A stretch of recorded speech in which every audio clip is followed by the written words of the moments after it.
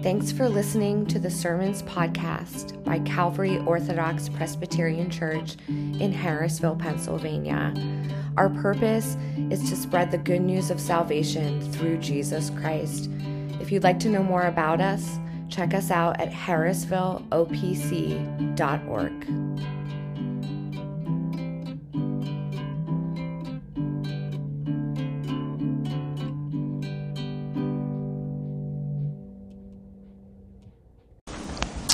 I want now to go to the first epistle of John, chapter 2. We're going to go to chapter 2 now.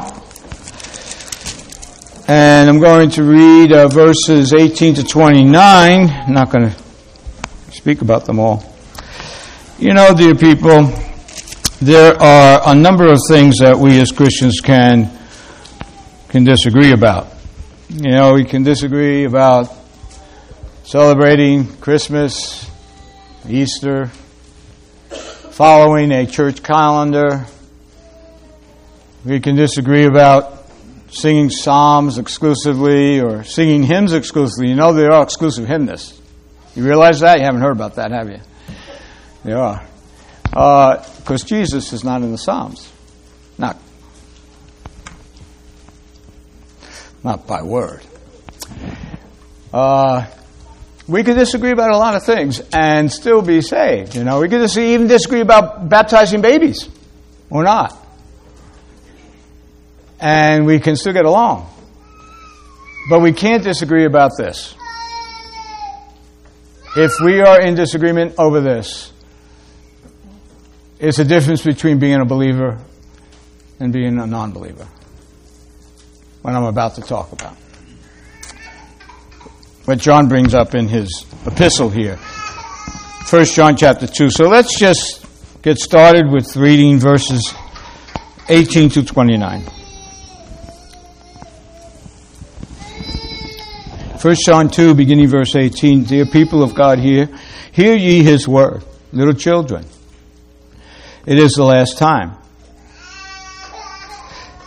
And as ye have heard that Antichrist shall come, even now are there many antichrists, whereby we know that it is the last time. They went out from us, but they were not of us. For if they had been of us, they would no doubt have continued with us, but they went out, that they might be made manifest that they were not all of us. But ye have an unction from the Holy One, and ye know all things. I have not written unto you because ye know not the truth, but because ye know it, and that no lie is of the truth. Who is a liar? But he that denies that Jesus is the Christ. He is Antichrist, that denies the Father and the Son. Whosoever denies the Son, the same has not the Father. But he that acknowledges the Son has the Father also. Let that therefore abide in you which ye have heard from the beginning. If that which ye have heard from the beginning shall remain in you, ye also shall continue in the Son and in the Father. And this is the promise that he has promised us, even eternal life. These things have I written unto you concerning them that seduce you. But the anointing which ye have received of him abides in you, and ye need not that any man teach you. But as the same anointing teaches you all things, that is truth, that is no lie, and even as it hath taught you, ye shall abide in him. And now, little children, abide in him, that when he shall appear, we may have confidence and not be ashamed before him at his coming. If ye know that he is righteous, ye know that everyone that does righteousness is born of him. May God bless this portion of his holy word to our hearts and minds, Lord Jesus. Yes, we are here, and we're here for a reason. We're here to worship morning, noon, and night. You have given us this opportunity to do so, and we are doing so now. And we ask, Heavenly Father, that you would bless us. This is a proper meeting for us to have before you.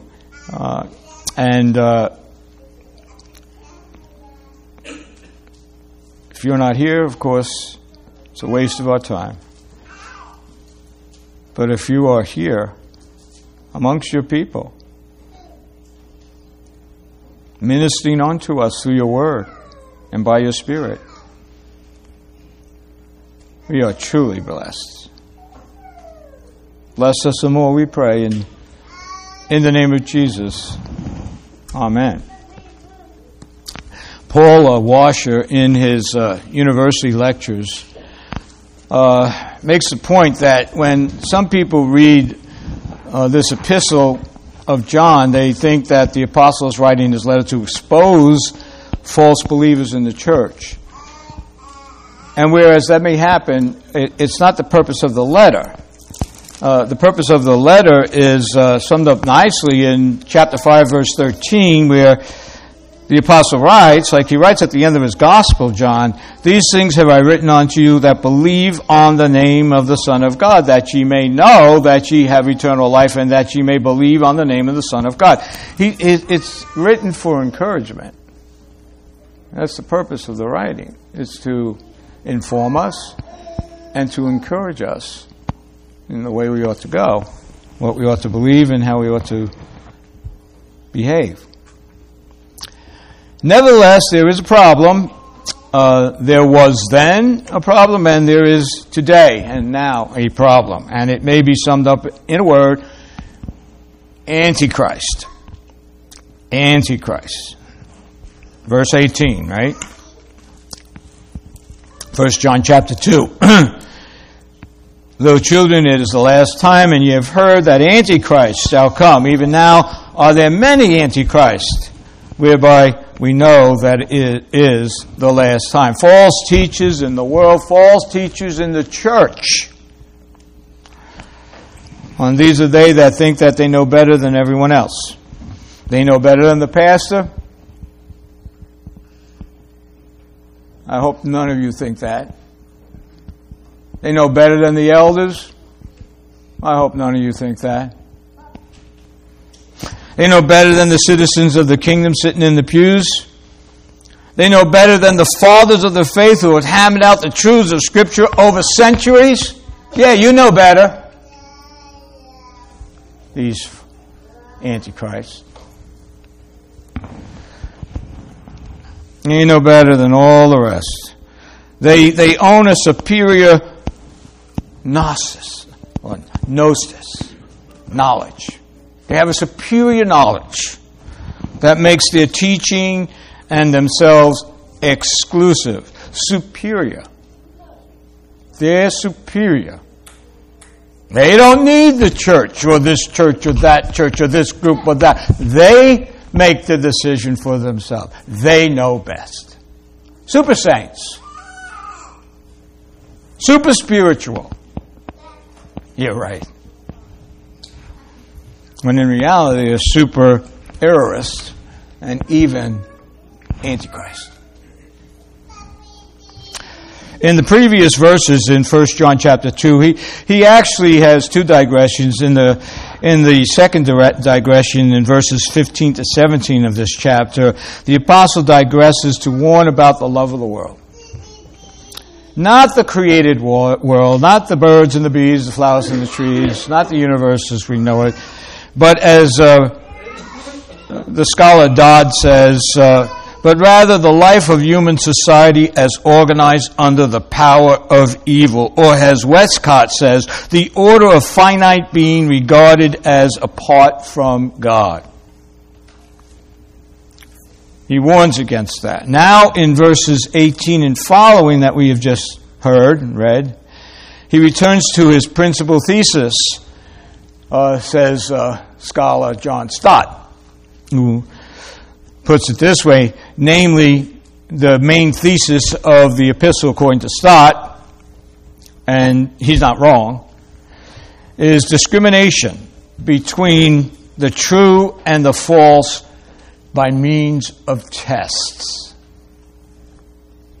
Discrimination between the true and the false by means of tests. To the moral and social tests, which he has already expounded upon in verses 3 to 11, he now adds doctrinal tests. He first draws a clear distinction between heretics and genuine Christians in verses 18 to 21. Then he defines the nature and the effect of the heresy in verses 22 and 23. And finally describes the two safeguards against heresy, which his readers already know about, in verses 24 to 27. He says, you already know, right? God's already taught you these things. So there's very much to talk about in verses 18 to 29. And Stott has provided an ideal outline for a 3-point sermon. However, I'm not going to do it. I think we had recently someone say he doesn't do normally 3 points, but he did so anyway. But I'm not going to do it, because there's just too much to talk about. I could talk about the address in verse 18, little children. What's that referring to? Why is it called little children? Is there something more to it than just he's older and we're younger? Something more to that. And that needs a little unpacking. How about the last times? What's that mean? Is that different from the last days? Is that different from the last hour? There's all that going on. Then there's Antichrist, which is exclusively used by John in Johannine epistles, excommunicating themselves from the body. What's that about? There is the chrisma, the unction, the anointing of the Holy One. There's that to talk about as well. And so on. Too much to talk about in verses 18 to 29 to do it justice. So I'm going to focus on verses 22 and 23. The two safeguards, as Stott calls them, put in place by John in verses 24 to 27. I'll leave alone for another time, but focus our attention on the nature and the effect of the heresy. Now, we have some people coming up for membership shortly, as we did last time. And the second question in the vows for membership asked, do you believe in one living and true God, in whom eternally there are three distinct persons, God the Father, God the Son, and God the Holy Spirit, who are the same in being and equal in power and glory, and that Jesus Christ is God the Son? That's the question, to which they are to answer in the affirmative.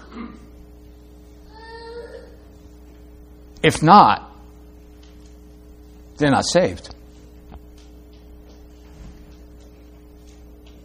See how important a credible profession is. You can't answer that, you're not saved.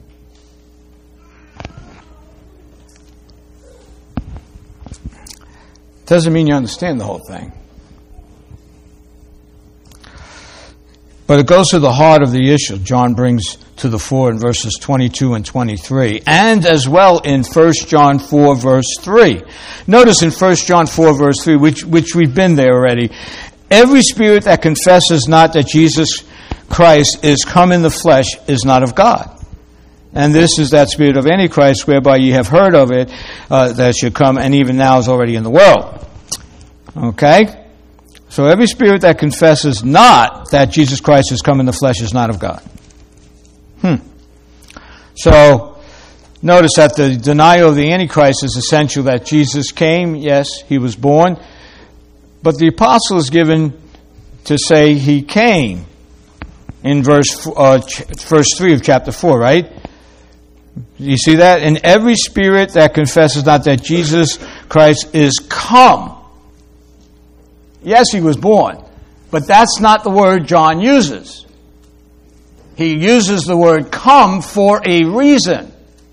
And that reason is to imply that he came from heaven, that he is with the Father God in heaven before he was born, before he took on flesh. That's the implication. That's why he uses the word come. Yes, he was born. So there's an emphasis there as well that he was with the Father before he was born of a pure virgin. That the Son of God came to earth in the form of a man, a babe, that he put on flesh and dwelt among us, and we beheld his glory as the glory of the only begotten Son, full of grace and glory. Whereas in 1 John 2, coming now to verses 22 and 23, he says, who is a liar? But he that denies that Jesus is the Christ. And then notice what this denial means. He's a liar who denies that Jesus is Christ. He is Antichrist.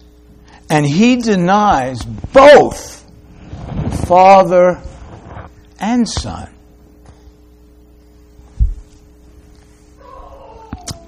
That's important to pick up on.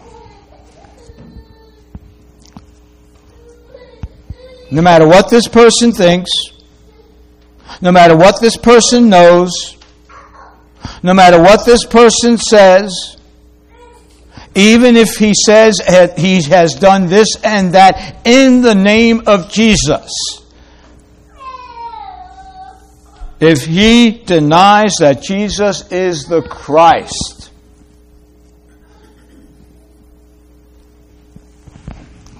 he's not saved. See, this is not a difference we can have. This is not a difference that a disagreement that we can agree to disagree. It's a matter of eternal life and death. Clearly based upon the Word. Note as well, this has to do with doctrine. Doctrine, oh my, doctrine. Here you go again, you reform people. Doctrine. Oh my, you fanatics. Doctrine is crucial.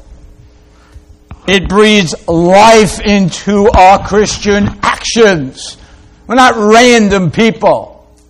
We're not these emotions that just splatter all over the place. Doctrine matters greatly. It gives direction to our practice. Why we're here today. Why there is a Sabbath worship. Why we do what we do and say what we say. We are not Christians by instinct or accident or random selection. But we are Christians by choice, sanctified choice to be sure, given by the Holy Spirit. Yes, choice nonetheless. We are saved by grace through faith. However, it's a reasonable faith, a logos, a reasonable faith, as Baving points out.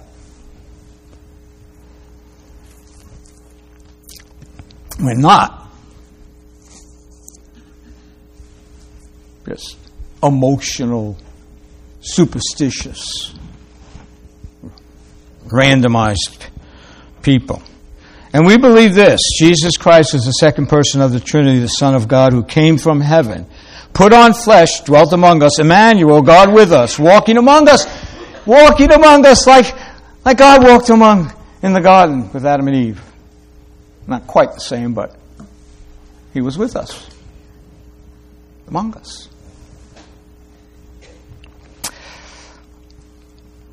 Jesus Christ is divine and human, two natures in one person, God and man, perfect God, perfect man.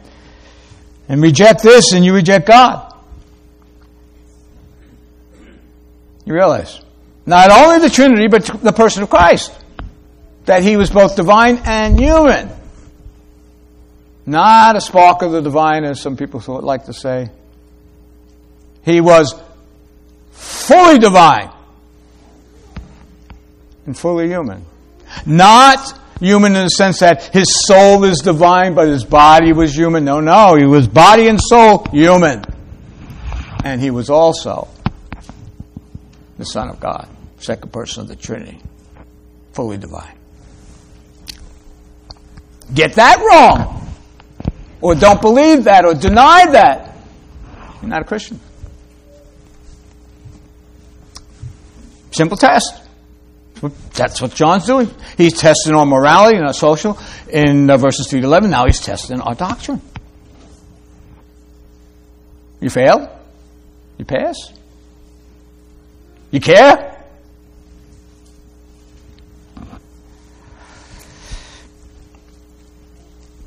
Reject this and you reject God. Get this wrong, and without a course correction, like our children might have it wrong. You know, they might not understand just yet and still be Christians. But if there's not a course correction in their life and in their minds and in their hearts, if there's not a course correction, then you head straight and off the precipice, plunging yourself and all that follow you into perdition itself. How utterly important right belief is. Truth matters most. There is no substitute for the truth. Follow falsehood, follow the lie, and you follow the devil to his street and his address, which is hell 666. Doctrine matters.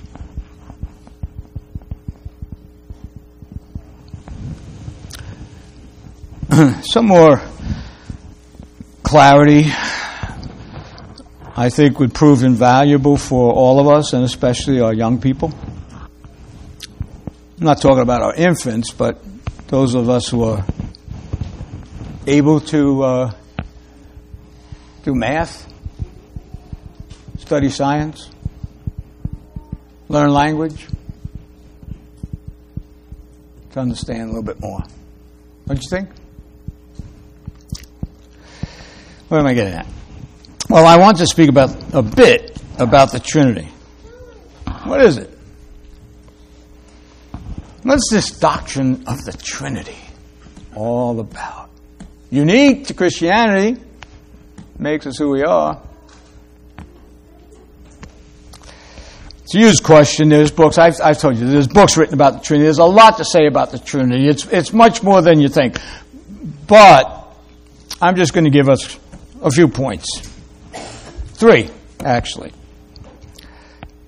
And the first thing that I want to say about the doctrine of the Trinity that must be said right up front, if we're going to be honest, that though it can be stated concisely as it is in the second membership vow, it can be stated concisely, very concisely, very carefully.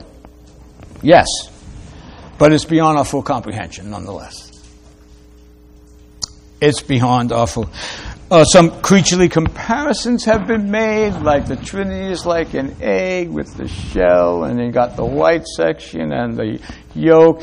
God's not calling us to think of him as egg yolk and stuff. Or water, H2O has 3 phases, right? It has the liquid, the solid, the gaseous phase, and that's like, no, it's not. God's not calling us to believe in a water God or an egg God. Those are silly examples. It doesn't help understanding very much. It distorts it. To think of it as a prison where you shine a light, white light goes through the prison and it breaks up into colored light. Augustine used love, Tertullian as well. And Augustine rightly points out that God is love. And that you could not, Augustine said this, that you could not say that God is love, which was what the Bible says that he is, God is love, and you could not say that unless you have a Trinity. Think about it. You could not say that unless you have a Trinity. You could not say God is love, because who's He love? Now, if you say, well, He created us and He loves us, but we have a beginning. God is love. God is eternal. God is eternal love. He's everlasting love. He has to have the love in Himself. There has to be an object for Him to love in order for Him to love. Love. The Father loves the Son. The Son loves the Father.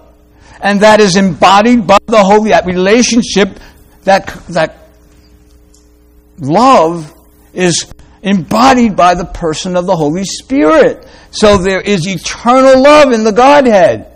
Without the Trinity, there is no love. It falls apart. And you couldn't say God is love. Love what? Love whom? Love how? It's not there. You have to have an object. And it has to be eternal. It can't be dependent upon something that was created, because that would make God dependent upon a creature. But He is love. Not that He loves, but He is love. So it has to be an eternal thing. Hence, God is love, always was, always is, always will be love. That's who He is. That's what He is. That's how He is. This leads inexorably to relationship. There's a relationship in the Trinity, the Godhead. A communion within God. This would not be the case if there were only one person. But there are three. A community of persons in one single essence. Amazing. And it's amazing that God invites us into this communion of love. God invites us into this communion of love with the Holy Trinity. Not as gods, or not to become gods, but to experience true and lasting love. The prophet Jeremiah says, for God, under the inspiration of the Spirit, I have loved you with an everlasting love. And what do you say to that? What do I say to that? God tells me that I have loved you everlastingly. I've invited you into the experience of the love of God.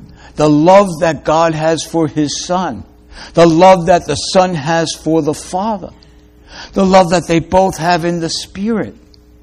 Embodied by the Holy Spirit. The Spirit called the Spirit of love. I've invited you. What do you say to that?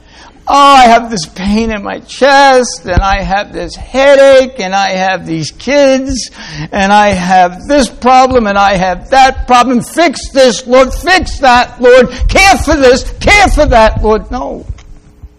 And I hear that God loves me everlastingly. What do I say? What do you say? I say, at least I should say, I ought to say, I know, Lord. I know, Father. I know you love me. Consider my cause. Consider what's going on, but I know you love me.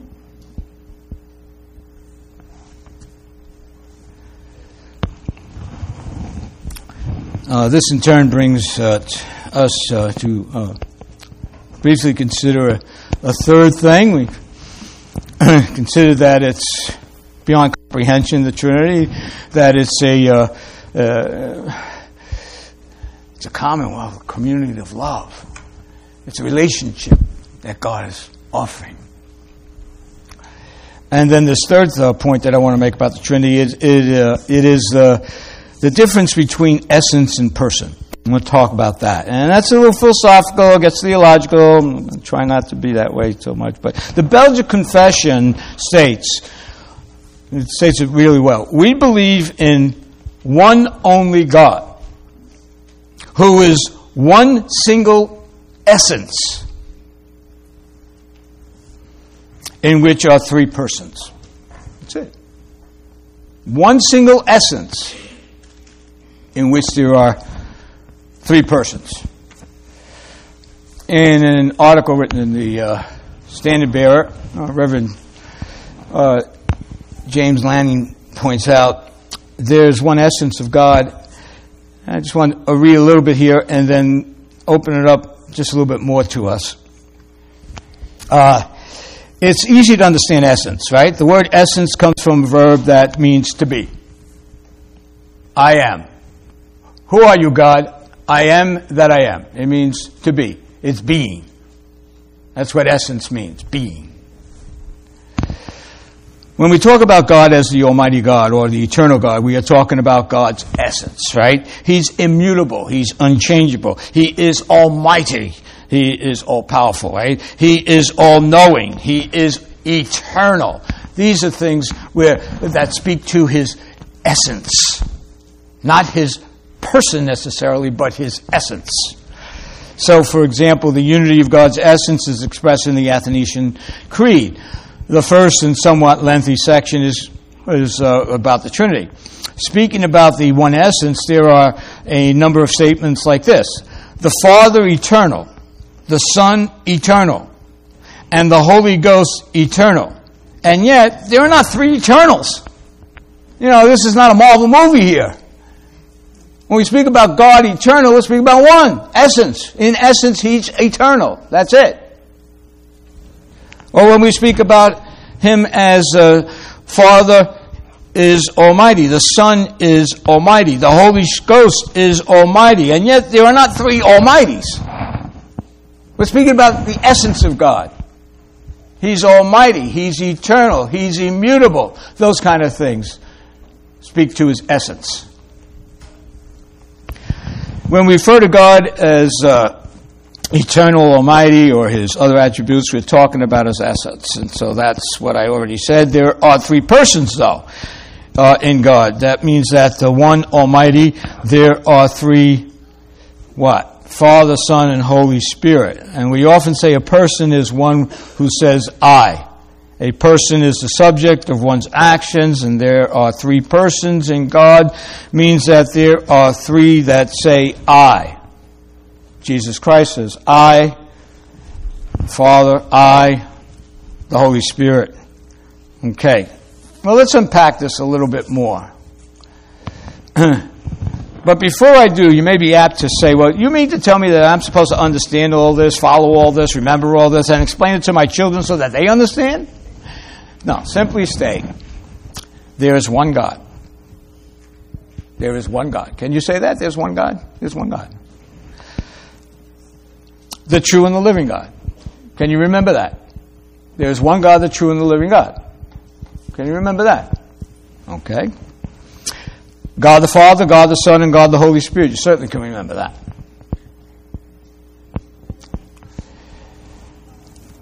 One God, three persons. That's what you need to start your children with, your grandchildren.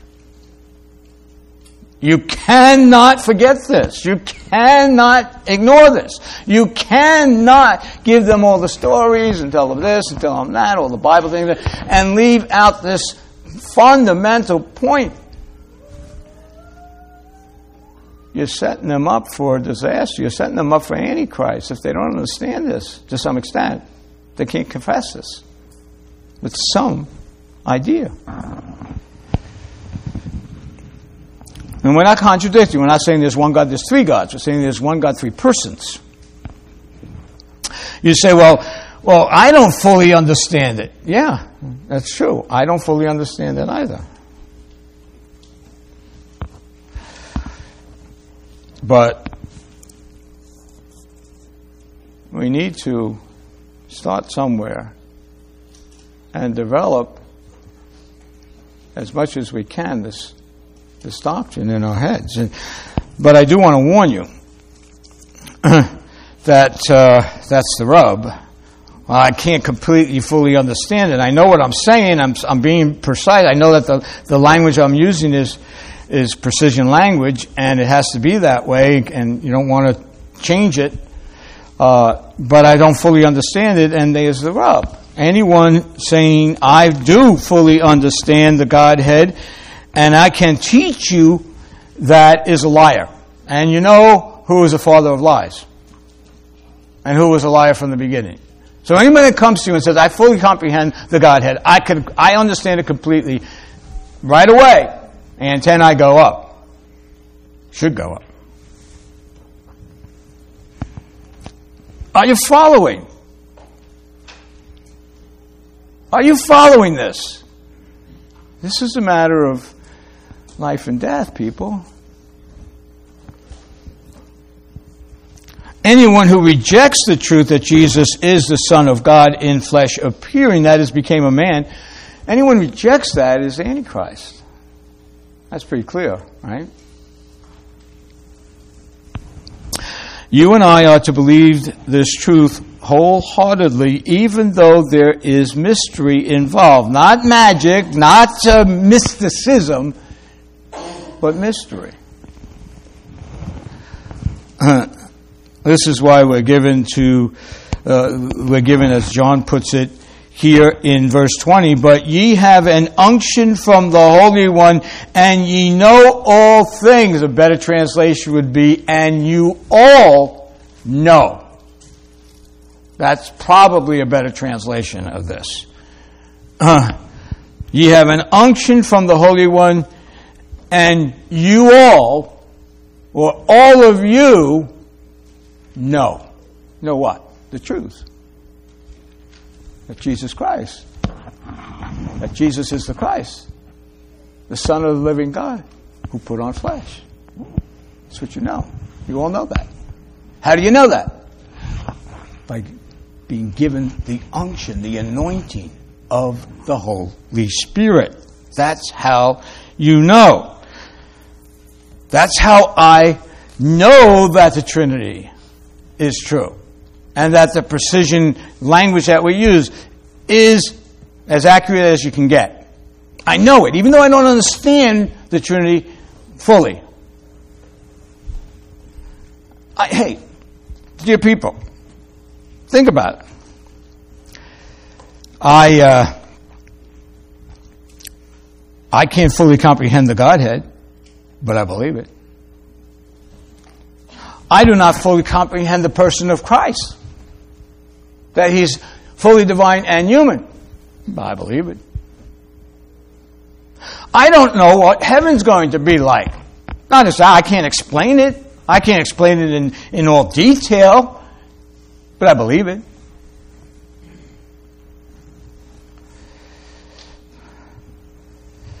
I mean, I don't see an angel, but I know he's here. I know he's watching over us. I believe it. I don't see it. I don't sense it, but I believe it.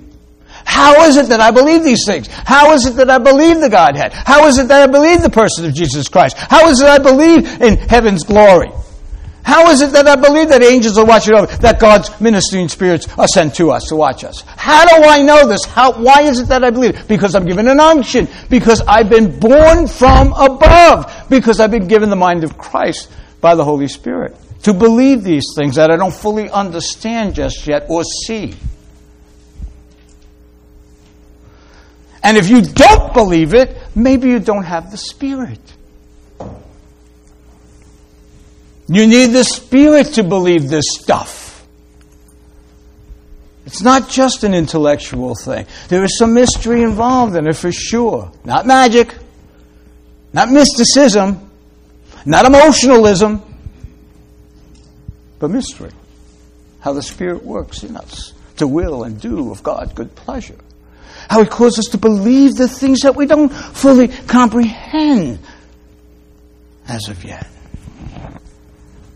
So then, the nature and the effect of the heresy, if there is no Trinity, there is no God of love. The Trinity is fundamental to our understanding that God so loved the world, that God loves us. You cannot have that love, that relational love, without the Trinity. There is absolutely no foundation for salvation. Not a sweet salvation.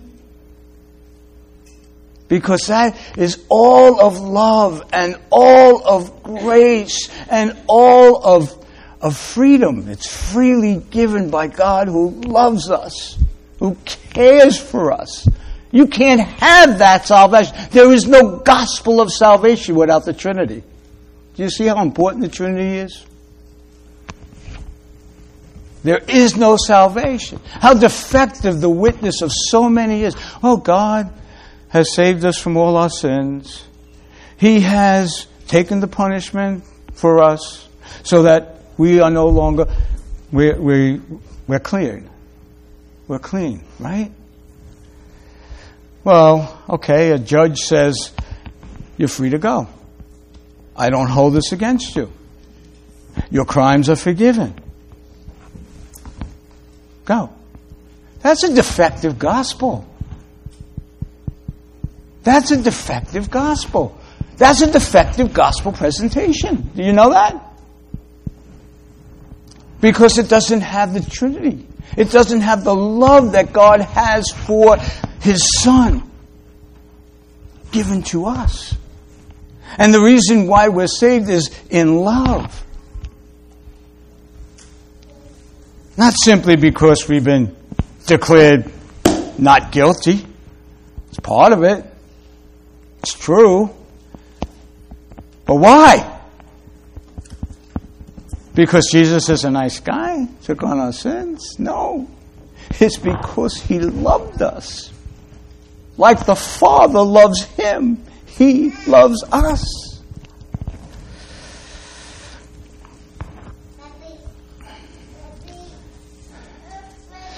John Stott argues that John, the apostle, John's black and white contrasts are heartily clear, are healthily clear-sighted. Opposing views are not to him complementary insights, right? Well, we can agree to disagree. No. Opposing views are truth or error. If we claim to enjoy fellowship with God while we walk in darkness, we lie. According to John, 1 John chapter 1, verse 6. He who says he knows God but disobeys His commandments is a liar. That's in 1 John chapter 1 as well. But what shall we be said of him who denies that Jesus is the Christ? We must pronounce him the liar par excellence. Indeed, you can tell that this is the arch lie, or the arch lie, the chief lie, because he who perpetrates it is none other than Antichrist. The extreme seriousness of the lie is that a second denial is implicit in the first, says Stott, pointing out to the scripture here that he who denies the Son denies the Father. As we see in verses 22 and 23, right? Who is the liar but he that denies that Jesus is the Christ? That person that denies that Jesus is the Christ, the Messiah, the anointed one, the Son of God taken on flesh, he is the Antichrist that denies the Father and the Son. In verse 23, whosoever denies the Son, the same has not the Father. But he that acknowledges the Son has the Father also. Are you reading this?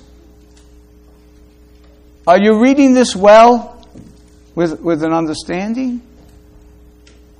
This is talking about a confession. Not a private one, but a public one.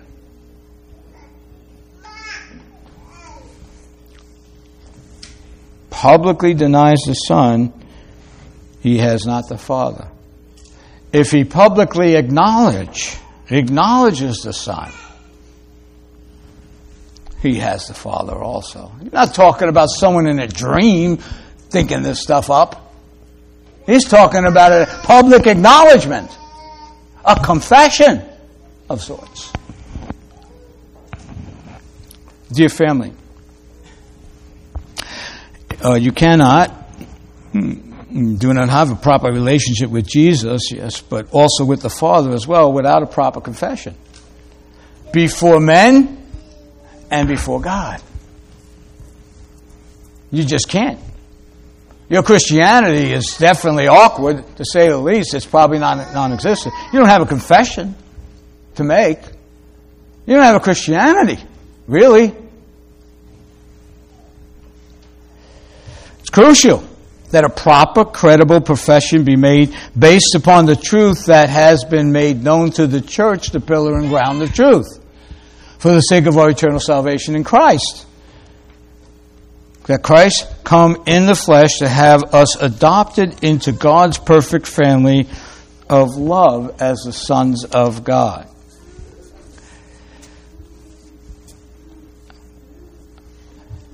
I want to end with this thought.